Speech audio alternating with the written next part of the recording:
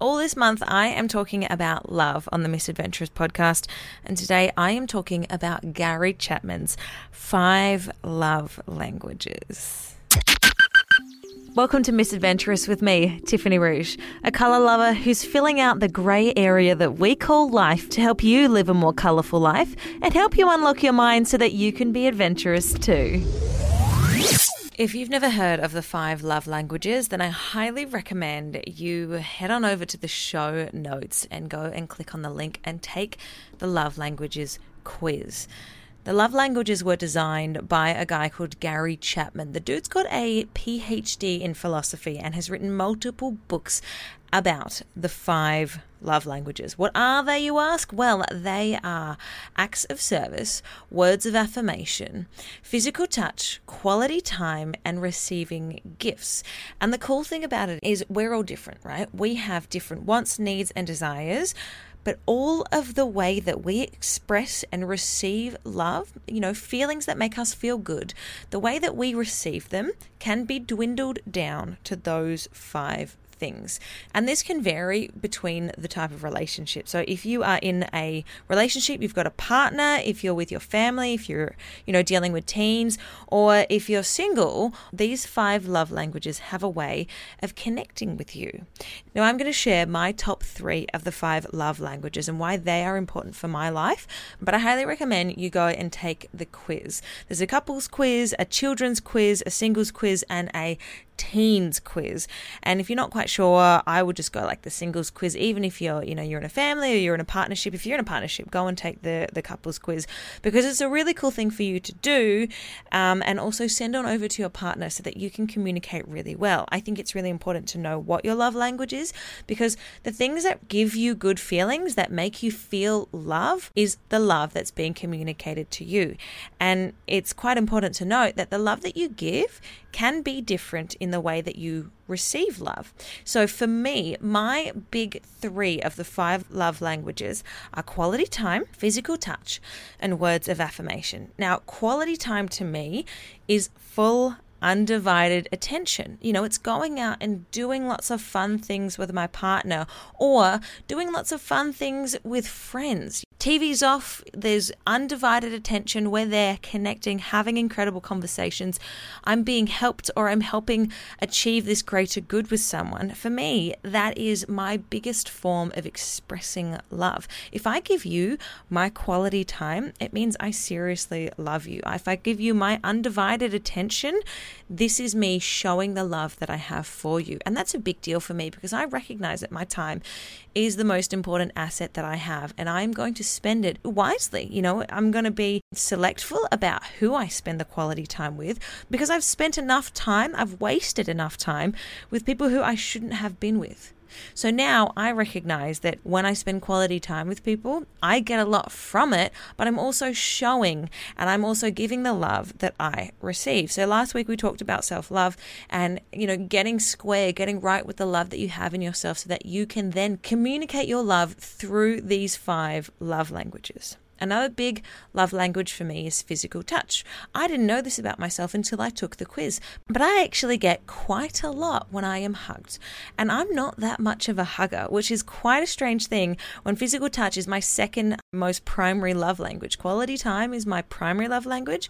But if I touch you, it's a big deal. If we hug, if I'm holding hands, or, if I physically touch, that's a big form of love for me. And my partner and I regularly do that. And it's not talking about the intimate times. It's actually just putting my hand on his hand. One of my favorite things to do is walk down the street with my hand in his hand, because it's really nice and it's quite assuring. And I didn't recognize that until I found the 5 love languages. And it's kind of cool that I know that now, and that my partner knows that, because we are able to clearly communicate the love that we like to give and the love that we like to receive. And it can be different. The love that you give can be different to the love that you receive. Because for me, one of the things that isn't that important to me is acts of service. Like if somebody does something for me, I'm going to go, hey, that's nice, but it's not going to elicit the love response that I have when someone, say, spends quality time with me and gives me their undivided attention. But for me, the way I give love is acts of service. One thing that I recognize is that my time is very valuable, but if I'm going to do something for someone else, that's a big act of love for me, but I don't really receive it in that same way. So it's all quite intricate and new and different. But if you can communicate the way that you love and the way that you want to receive love, it makes relationships in general, not just a partner, but like relationships with your family, relationships with your friends, it makes it so much easier because you can recognize the way that you give love and the way that you like to receive it. It's all about creating a higher level of connection. And if you can communicate the way that you like to connect and you like to feel loved, then other people are going to reciprocate that. It's kind of a cool thing to know it and actually bring up with your own friends in your own friendship circle and say, hey, these are my love languages. I quite enjoy words of affirmation, and that is my third biggest love language. When someone tells me that I've done a really good job, that means a lot to me. When someone tells me they're proud of me, again, that means quite a lot to me, and I feel really good inside. But on the other hand, I'm not someone to go out and say that quite a lot. But I know that my partner has a high words of affirmation love language. So that's how they like to be communicated with. So with that, I make an effort to communicate and to say how proud I am of them and to show my love that I have for him in that way. It's a really cool thing to be in touch with, because when you know your partner or your family member's love language, you can keep your relationship healthy and vibrant. Now, over time, that'll change. The way you communicate with people can often die down, but the way you communicate love can always be expressed in one of these things. So if you're thinking, I don't feel that love from this person, maybe it's time to look back at your love languages and go, okay, they're not communicating love to me in the way that I feel I need it. It's a huge thing. It's really cool. And just go and take the quiz, because I promise you it will make your life a whole lot easier.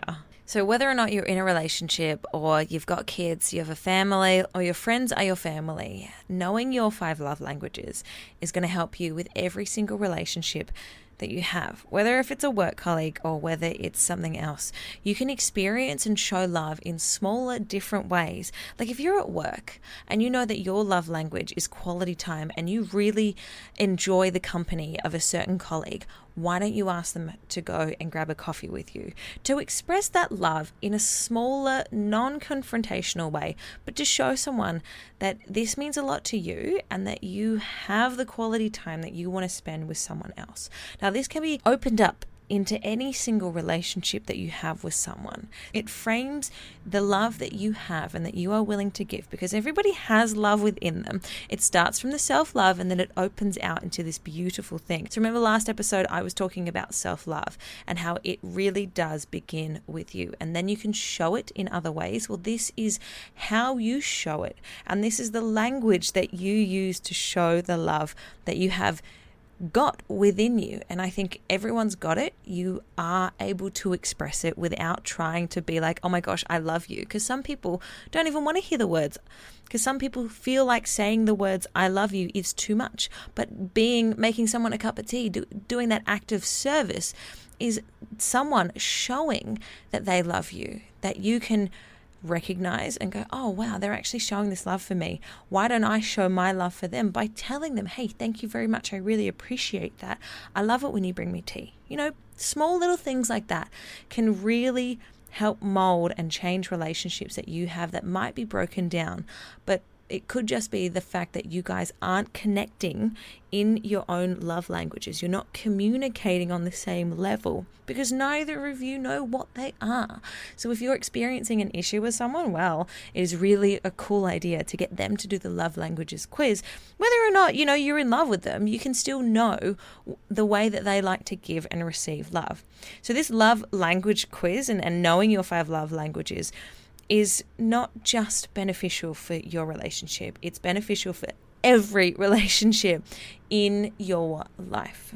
If you're going to do one thing for yourself today, I would suggest you go and take the quiz in the show notes and figure out and find out what your love languages are, and then just try and do in the coming days, try and do an audit of how you go about showing that love, according to your results for the love languages, and let me know what they are. I'd love for you to tell me what your love languages are. Head on over to Tiffany_Rouge on Instagram, send me a DM and tell me what yours is. Well, that's almost it from me here on Misadventurous. If you dig what you hear and want to keep up to date with every single episode of the Misadventurous podcast, hit subscribe however you're listening to this right now. And if you want to be even more of a legend and help other wayward adventurers find this path, I'd love it if you head on over to iTunes and rate and review this podcast. Go on, 5 stars for all that positivity, right? So until next time, and don't forget, it's the small choices that we make every single day that build up to that big change that you're working towards. So stay with it.